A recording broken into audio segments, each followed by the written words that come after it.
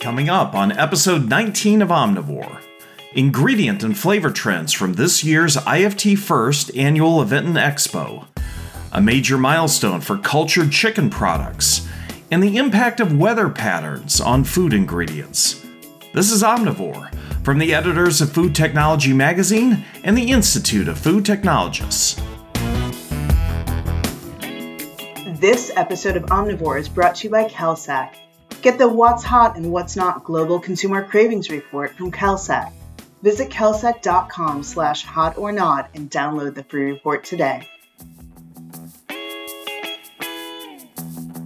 Welcome to Omnivore from IFT and Food Technology, where we explore the intersection of business, science, and technology in the global food system. I'm Bill McDowell. The recent IFT First annual event and expo in July featured more than 1,000 exhibitors showcasing the latest in food ingredients and emerging technologies. As our editors navigated the busy expo floor, 4 ingredient themes stood out as innovation frontrunners, trending toward less is more ingredients, familiar forward flavors, creative sustainability, and next-generation health and wellness. Associate editor Emily Little met up with science and technology editor Julie Larson-Brischer and contributing editor Linda Milo-Orr after the show to chat about what they saw, what they tasted, and what trends they see making an impact in the coming year.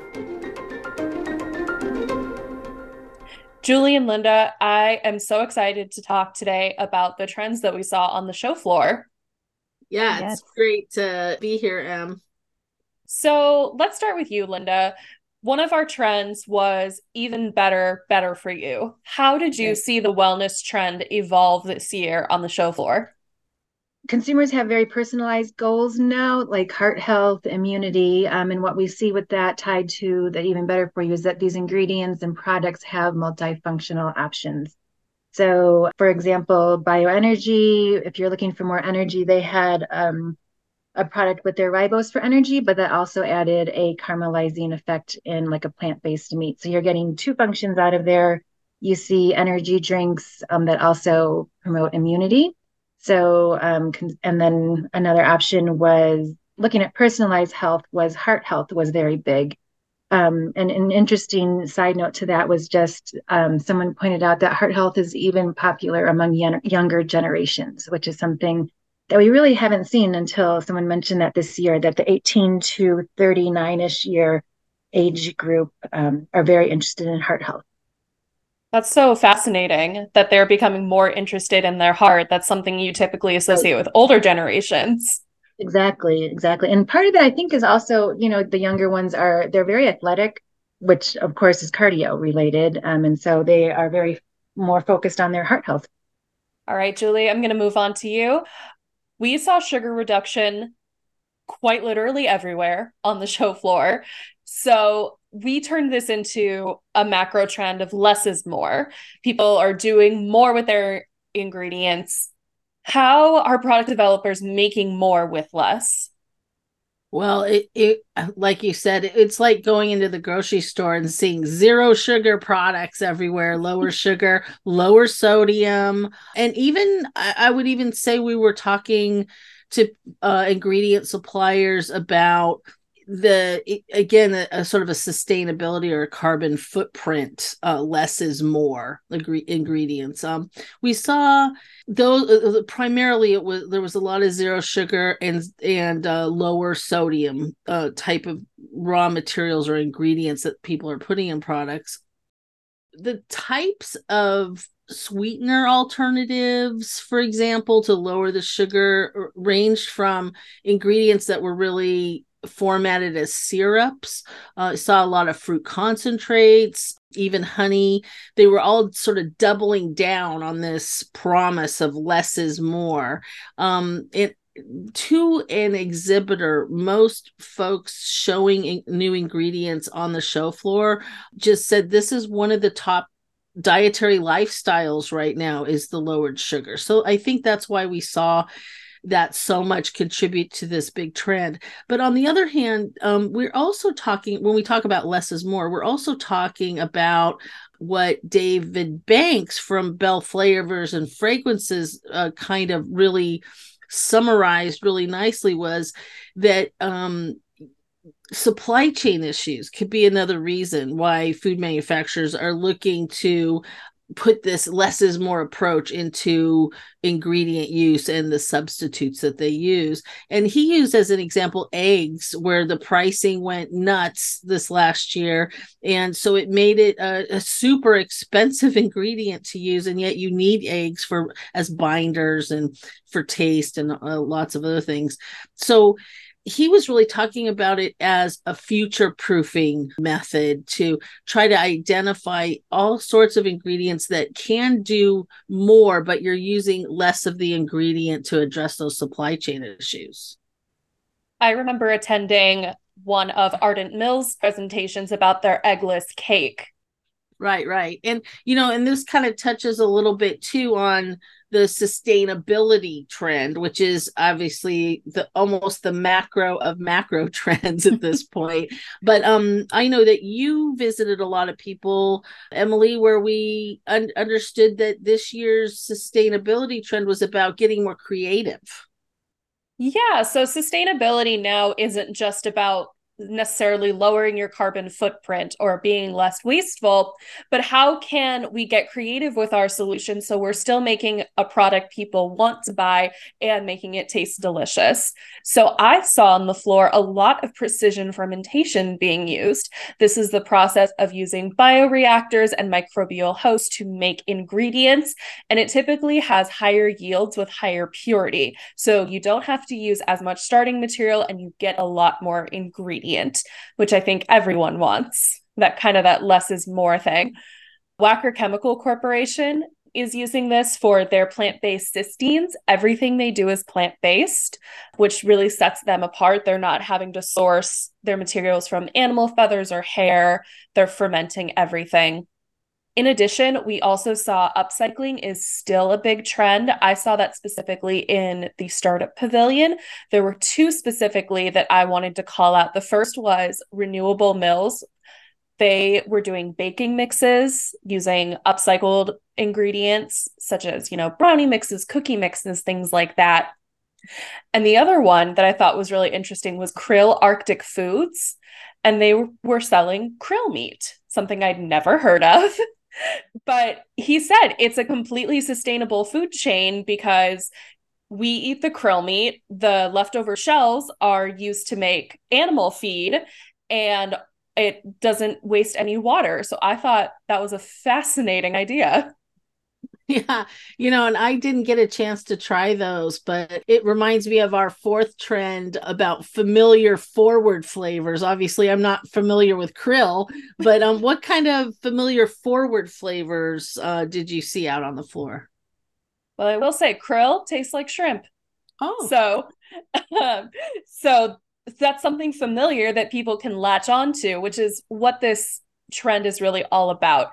It's something that Sally Aaron over at Sweegen called one foot in the familiar. So you take one familiar ingredient that people know and love and one maybe more experimental ingredient and put them together to create a new experience. So I spent a lot of time with Blue California, that's Sweegen's sister company, and they did a very similar thing where they're experimenting with exotic flavors, but still having that taste of home for people who want to be a bit more explorative with their flavors, but aren't quite ready to take that dive yet. Tropical is still a huge trend right now. The top flavors that we saw, custom flavors, were guava, papaya, and mango. And the last part of that is this concept of nostalgia, which Food Technology actually wrote about last year. Nostalgia is coming back. Everyone wants old school flavors. And also at Bell Flavors and Fragrances, they showed us a pizza bagel that was based on a Cubano, which I thought was very delicious and such a fun new take on this bagel bite that we all know from growing up. What was your favorite sample of the show? I think my favorite comes from the Startup Pavilion. It was from Gallivant Foods, and it was this very nice young woman making Indian style ice creams. And the one that I tried tasted exactly like a mango lassi, and I cannot wait to see that in stores. Mm. I had a favorite too. It was Ingredion had these unbelievable, they called them palettas. So they're like little gourmet popsicles. They were reduced sugar and they had a couple different flavors, but I love this hibiscus flavored paletta and they sprinkled a spicy cricket powder on it. It was Ooh. delicious. That Linda, sounds what was your wonderful. favorite? So my favorite, I'm going to throw in a little one every year, though I do always have to get my chocolate fix from Blommer and get my chocolate ice cream bar. So that's always my constant. But this year also, IMCD had a brioche that had an egg replacer in it, so the egg and butter replacer in it, and the flavor and texture I was truly amazed by, just blown away how good it was. So just showing you again how these ingredient companies are just stepping up in innovation. Julie, Linda, thank you so much for talking, and I can't wait to cover next year's show with you guys. Yes, thanks, Emily. Thanks, Sam.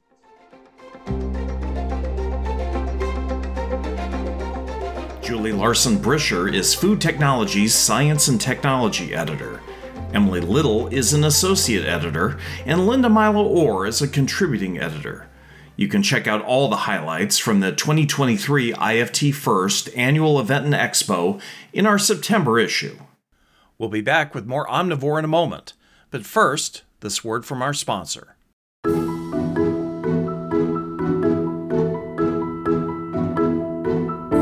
Consumers across the globe are looking for more heat and spice in their meat, snacks, and seasoning blends.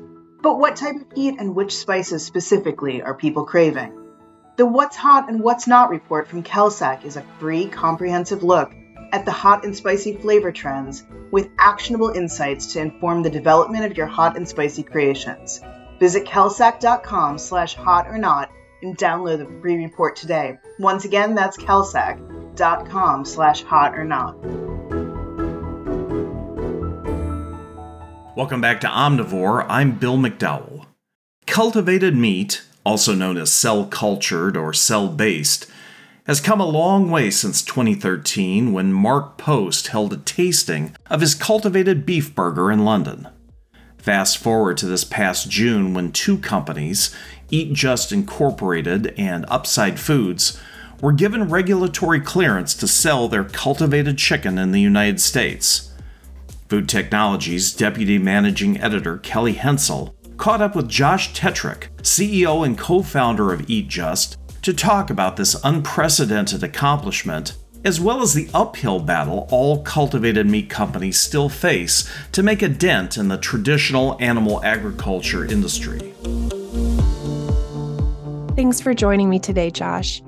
So back in May, you were speaking at the Qatar Economic Forum, and you mentioned that Good Meat's cultivated chicken is being sold in a butcher shop in Singapore. I know since then that it's also debuted at Jose Andres' restaurant in Washington, D.C. So obviously both of these instances are very historical, given that, it's the first time cultivated meat has been sold anywhere in the world. But I think it becomes obvious that there's a long way to go in terms of the scale and the reach that you guys want to achieve. But I was wondering, despite that limited distribution that you've had so far, what have some of the key learnings been from those experiences? We have learned that thankfully people think it tastes like chicken. We've learned that people are really curious, even more so than we thought about the process. We've learned that young people under the age of 30 could care less if their meat is made in a stainless steel vessel. They almost think it's like odd that it would be odd.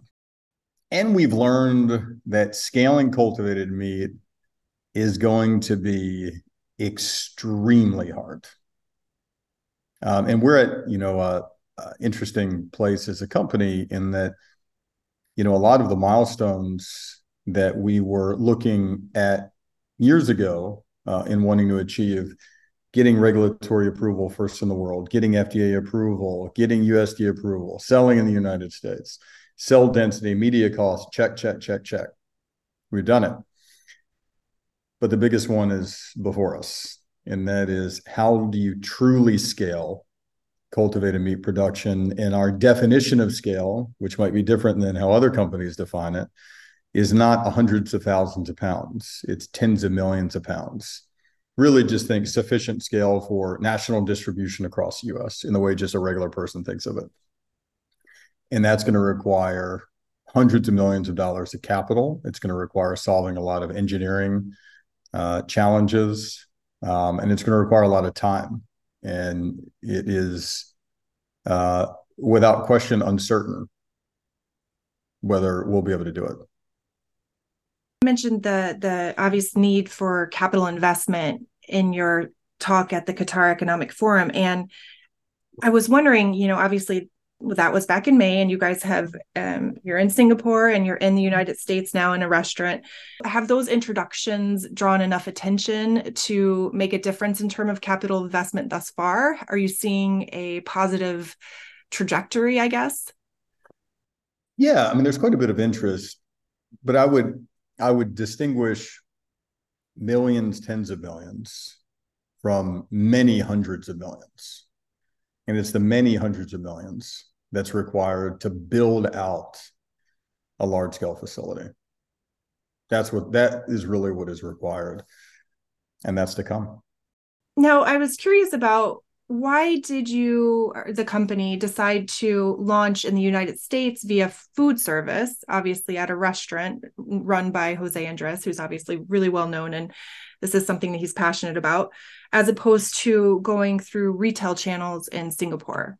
What was the strategy there?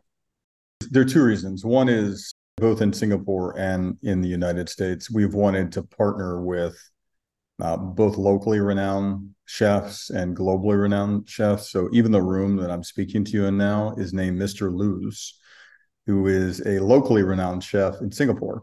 He runs a hawker stand called Mr. Lu's. He makes a really good Chinese chicken curry rice, which he's been selling for 50 years.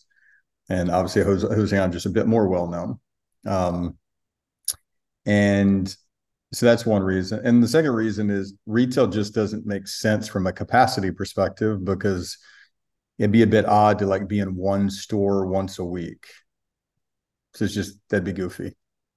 Yeah, that makes a lot of sense. So is the plan to then kind of, obviously this is going to take a while, like you said, it's going to take time to kind of stay in, slowly increase capacity at restaurants, at food service locations with Jose perhaps, or other well-known establishments? What's the 5-year, 10-year plan?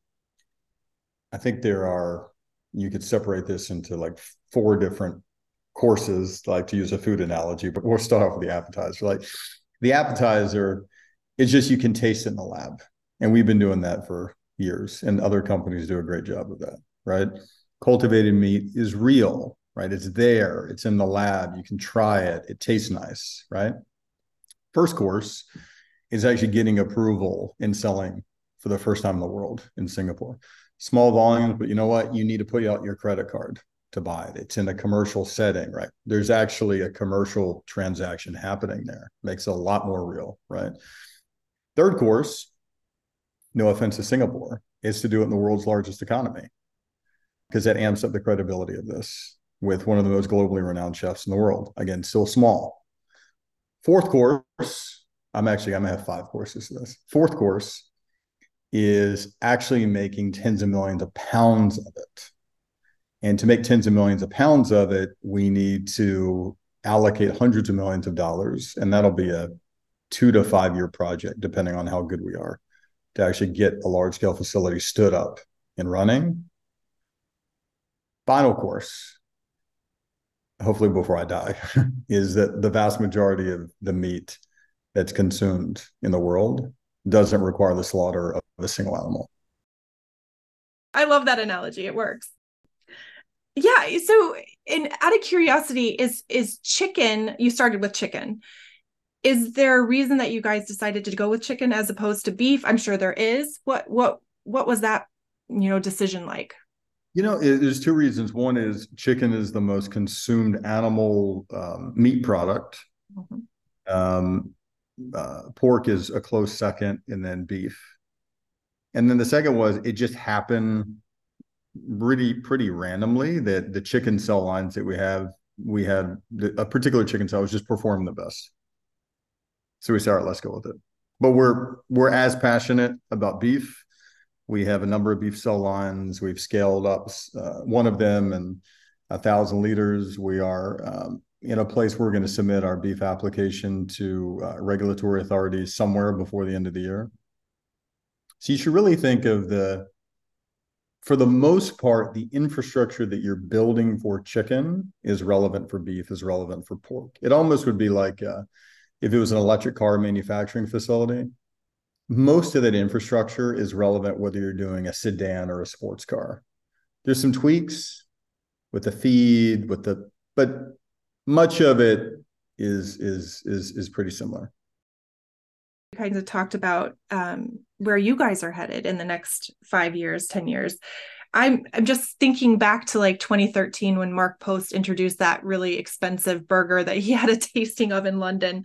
And cultivated meat has come so far so quickly, it seems like. But obviously there's this big hurdle in terms of investment and infrastructure. Where do you hope, not just, you guys, but in general, cultivated meat to be and its impact to have by like 2030? Before I answer that, I would just say that cultivated meat should absolutely be looked at, and no one should ever join a cultivated meat company or start one if you are not fully prepared for a lifetime project. So I'll just start there. And 2030 is too short, right? So you really have to think in terms of like lifetimes, and even honestly past your lifetime with cultivated meat. If you didn't, you wouldn't even do it, right? Because that's how long-term it really is. 2030, I could see our company and other companies having one or more facilities up, producing tens of millions of pounds of product with national distribution by 2030. Still much less than 1%. Yeah. All the meat consumed in the world, but another step, right, towards people. I think what's really hard for, I think, all of us to wrap our brains around is that, when the cell phone was first introduced in the mid 40s, right, it was this giant cell phone and everyone made fun of it. And that was, 70 or so years ago. That's how long it's taken, for the cell phone to be ubiquitous, and it's still not owned by every person in the world. We get used to these things very quickly. And I think the same thing at some point will happen with cultivated meat. I love that comparison, because you're right. I think we lose track of how long some of these other technologies were actually around before they were ubiquitous. A friend of mine might say, I read this person criticizing cultivated meat, and they said that the costs are way too high right now, and the technology is going to have difficulty being scaled, and it's not necessarily going to happen in the next decade. My answer is that's all true. Yeah, exactly. Sounds pretty right to me. Yeah. But you can hear that and just be like, all right, I'm going to go to bed. Right. Give up. Okay. Right. Or you can hear that and say, okay, let's try to, as best we can, increase the probability that we're able to get it done, knowing that we're never, ever going to get to 100%. Right. But we can make it more likely. And that's a really good thing. Josh Tetrick is the co-founder and CEO of Eat Just, the maker of good meat cultivated chicken. He's been named one of Fast Company's most creative people in business, Inc.'s 35 Under 35, and Fortune magazine's 40 Under 40. Learn more about cultivated meat and its potential to help the food industry reduce its carbon footprint in the September issue of Food Technology.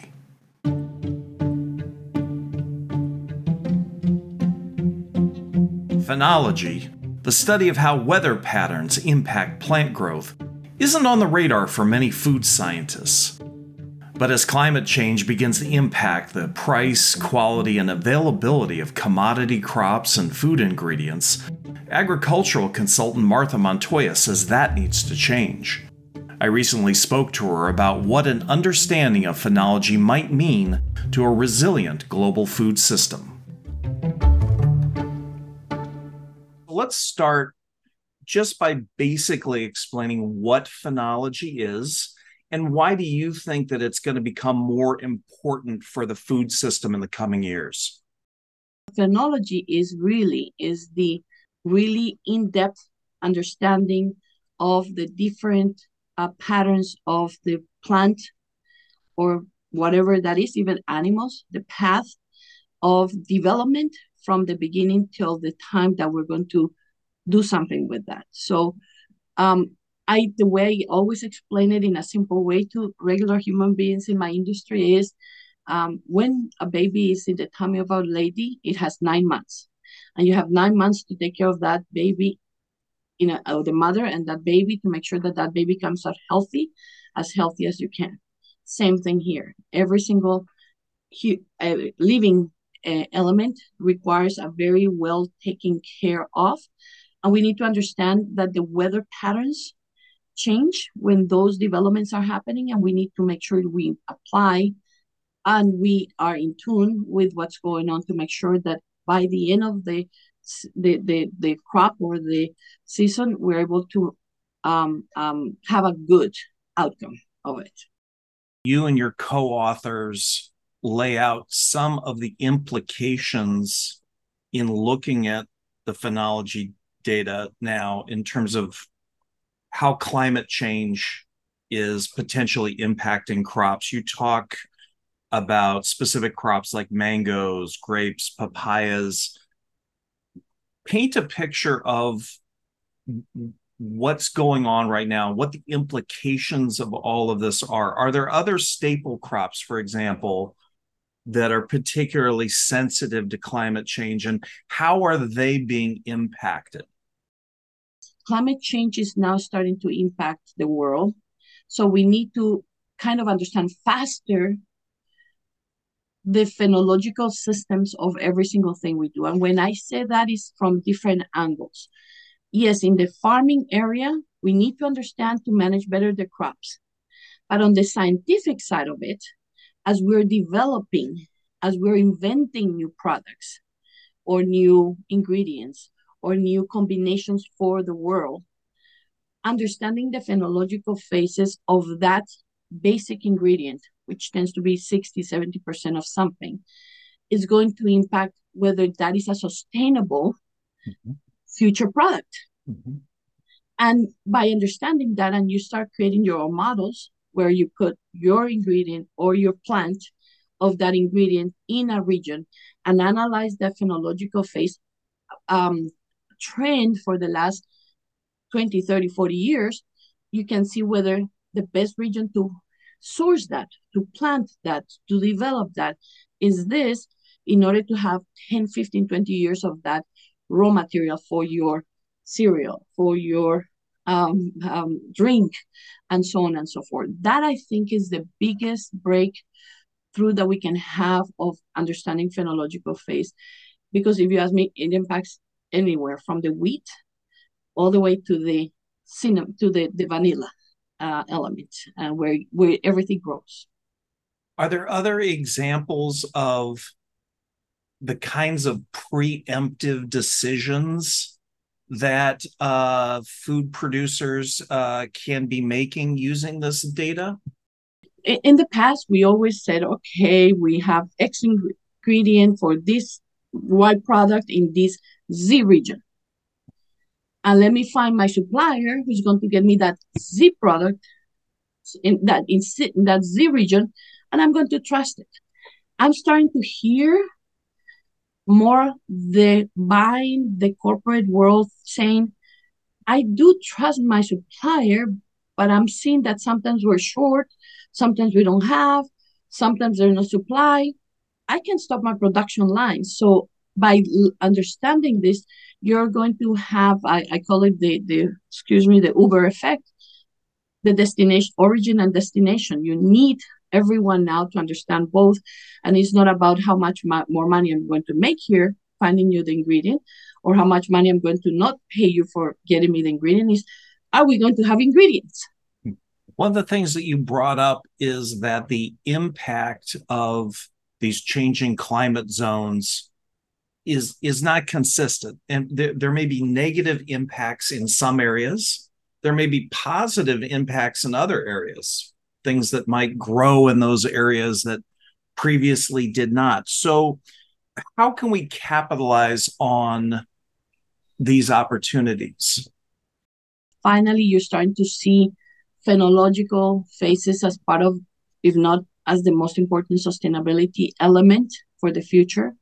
I am developing this, I'm inventing this, I'm whatever it is.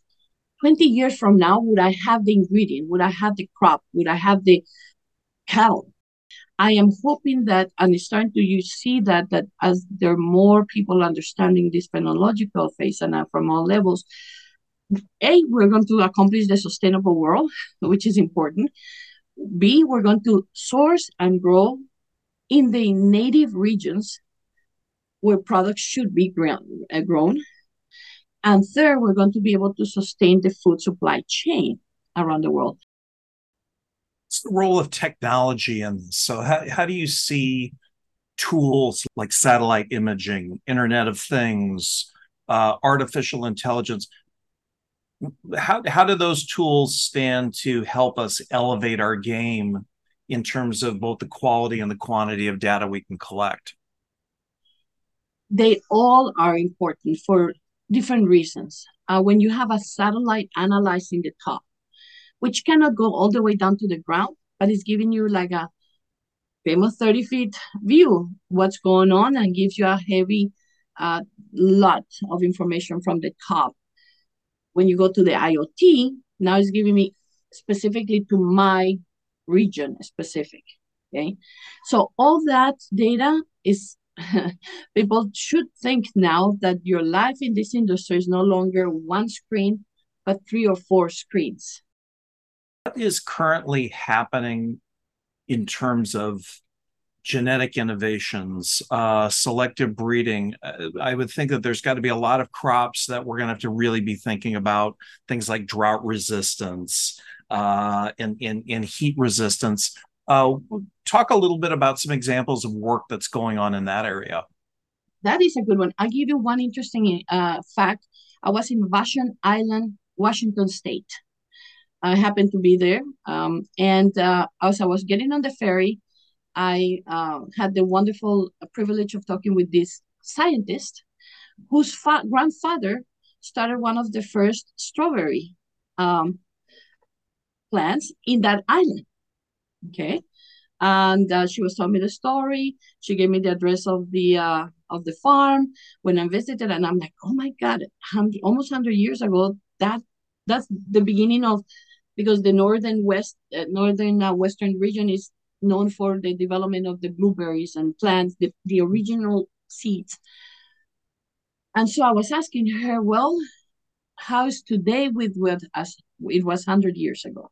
And she said, well, we don't have as much rain as we used to. So our berries are now much less intense of flavor because there's not enough this and that. So all that to come back and say, yes, we have to develop the new everything as we move, because it's not us, it's the world has changed, and we have to develop these new resistant to heat and resistant to plagues. So as these growing patterns shift and the season shift and the location shift, what are some of the economic considerations of all this? Surely there's going to be winners and losers. There's probably going to be implications in terms of the ingredient costs of some of these crops. What should we be anticipating there? There are two ways of looking at it. One is from the I am a scientist, and one is I'm the business person within the same corporation or the same company, or I'm a small business and I still have the two hats. Is that the implications are that you do have to start asking the question to your suppliers. You cannot stop anymore at I'm going to come up with, do you have an ingredient? Do you have this? But the next question is, how good of your source is going to be if I develop this in the long term? How good is this source? How long is this source? How good the phenological are you understanding the phenological phases of what you're sourcing? Because I need to know that 5-10 years from now, I'm going to have this. Is your new variety, are your new varieties that you just presented to me, that the new things that are presenting to me, are they phenologically attached to data so I can see that in 5, 10, 20 years from now, as I develop this for me, my company, my corporation, is going to be a long-term return of my time as a researcher, investment as a company, and definitely for Earth. We can't keep planting where we should not be planting. Martha, when you look at the range of stakeholders that all have a vested interest in this, what are the biggest lingering knowledge gaps? And what are the resources that people should be tapping into in order to educate themselves on this? I say the biggest gap of knowledge is between the scientist, researcher, and the farm. Scientific world has this tunnel thinking that I just need this to create that, without understanding the bigger picture out there. That you might think this and might solve it these 5-10 years by researching this, but on the long run, you just put it on the shelf because the sourcing is not going to happen. So I would say the new scientists, and I'm hoping the young new scientist world will start understanding that they have to look beyond the element or the product or the thinking, but am I going to be able to have this in the future? Martha Montoya is CEO of Ag Tools, a global agriculture consultancy, and a current member of IFT's board of directors. You can read the dialogue essay she co-authored on phenology in the September issue of Food Technology. IFT members can also engage directly on the topic through our member discussion platform, IFT Connect.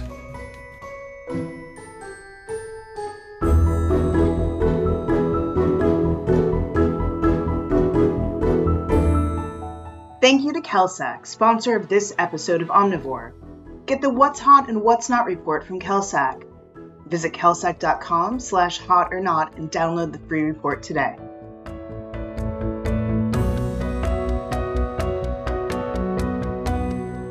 And that wraps up this episode of Omnivore. Thanks again to all our guests and my colleagues at Food Technology. Omnivore is produced and distributed by the Institute of Food Technologists. If you enjoyed today's show and want to learn more about Food Technology Magazine or how to join the conversation by becoming an IFT member, visit ift.org/membership. For more in-depth discussion about innovation in the science of food, check out IFT's other podcast, Side Dish, on the News and Publications page of ift.org. If you have comments or suggestions for future shows, just send us an email. The address is editors@ift.org. For the entire team at Food Technology and IFT, I'm Bill McDowell. Thanks for listening, and join us again for our next episode. This is Omnivore.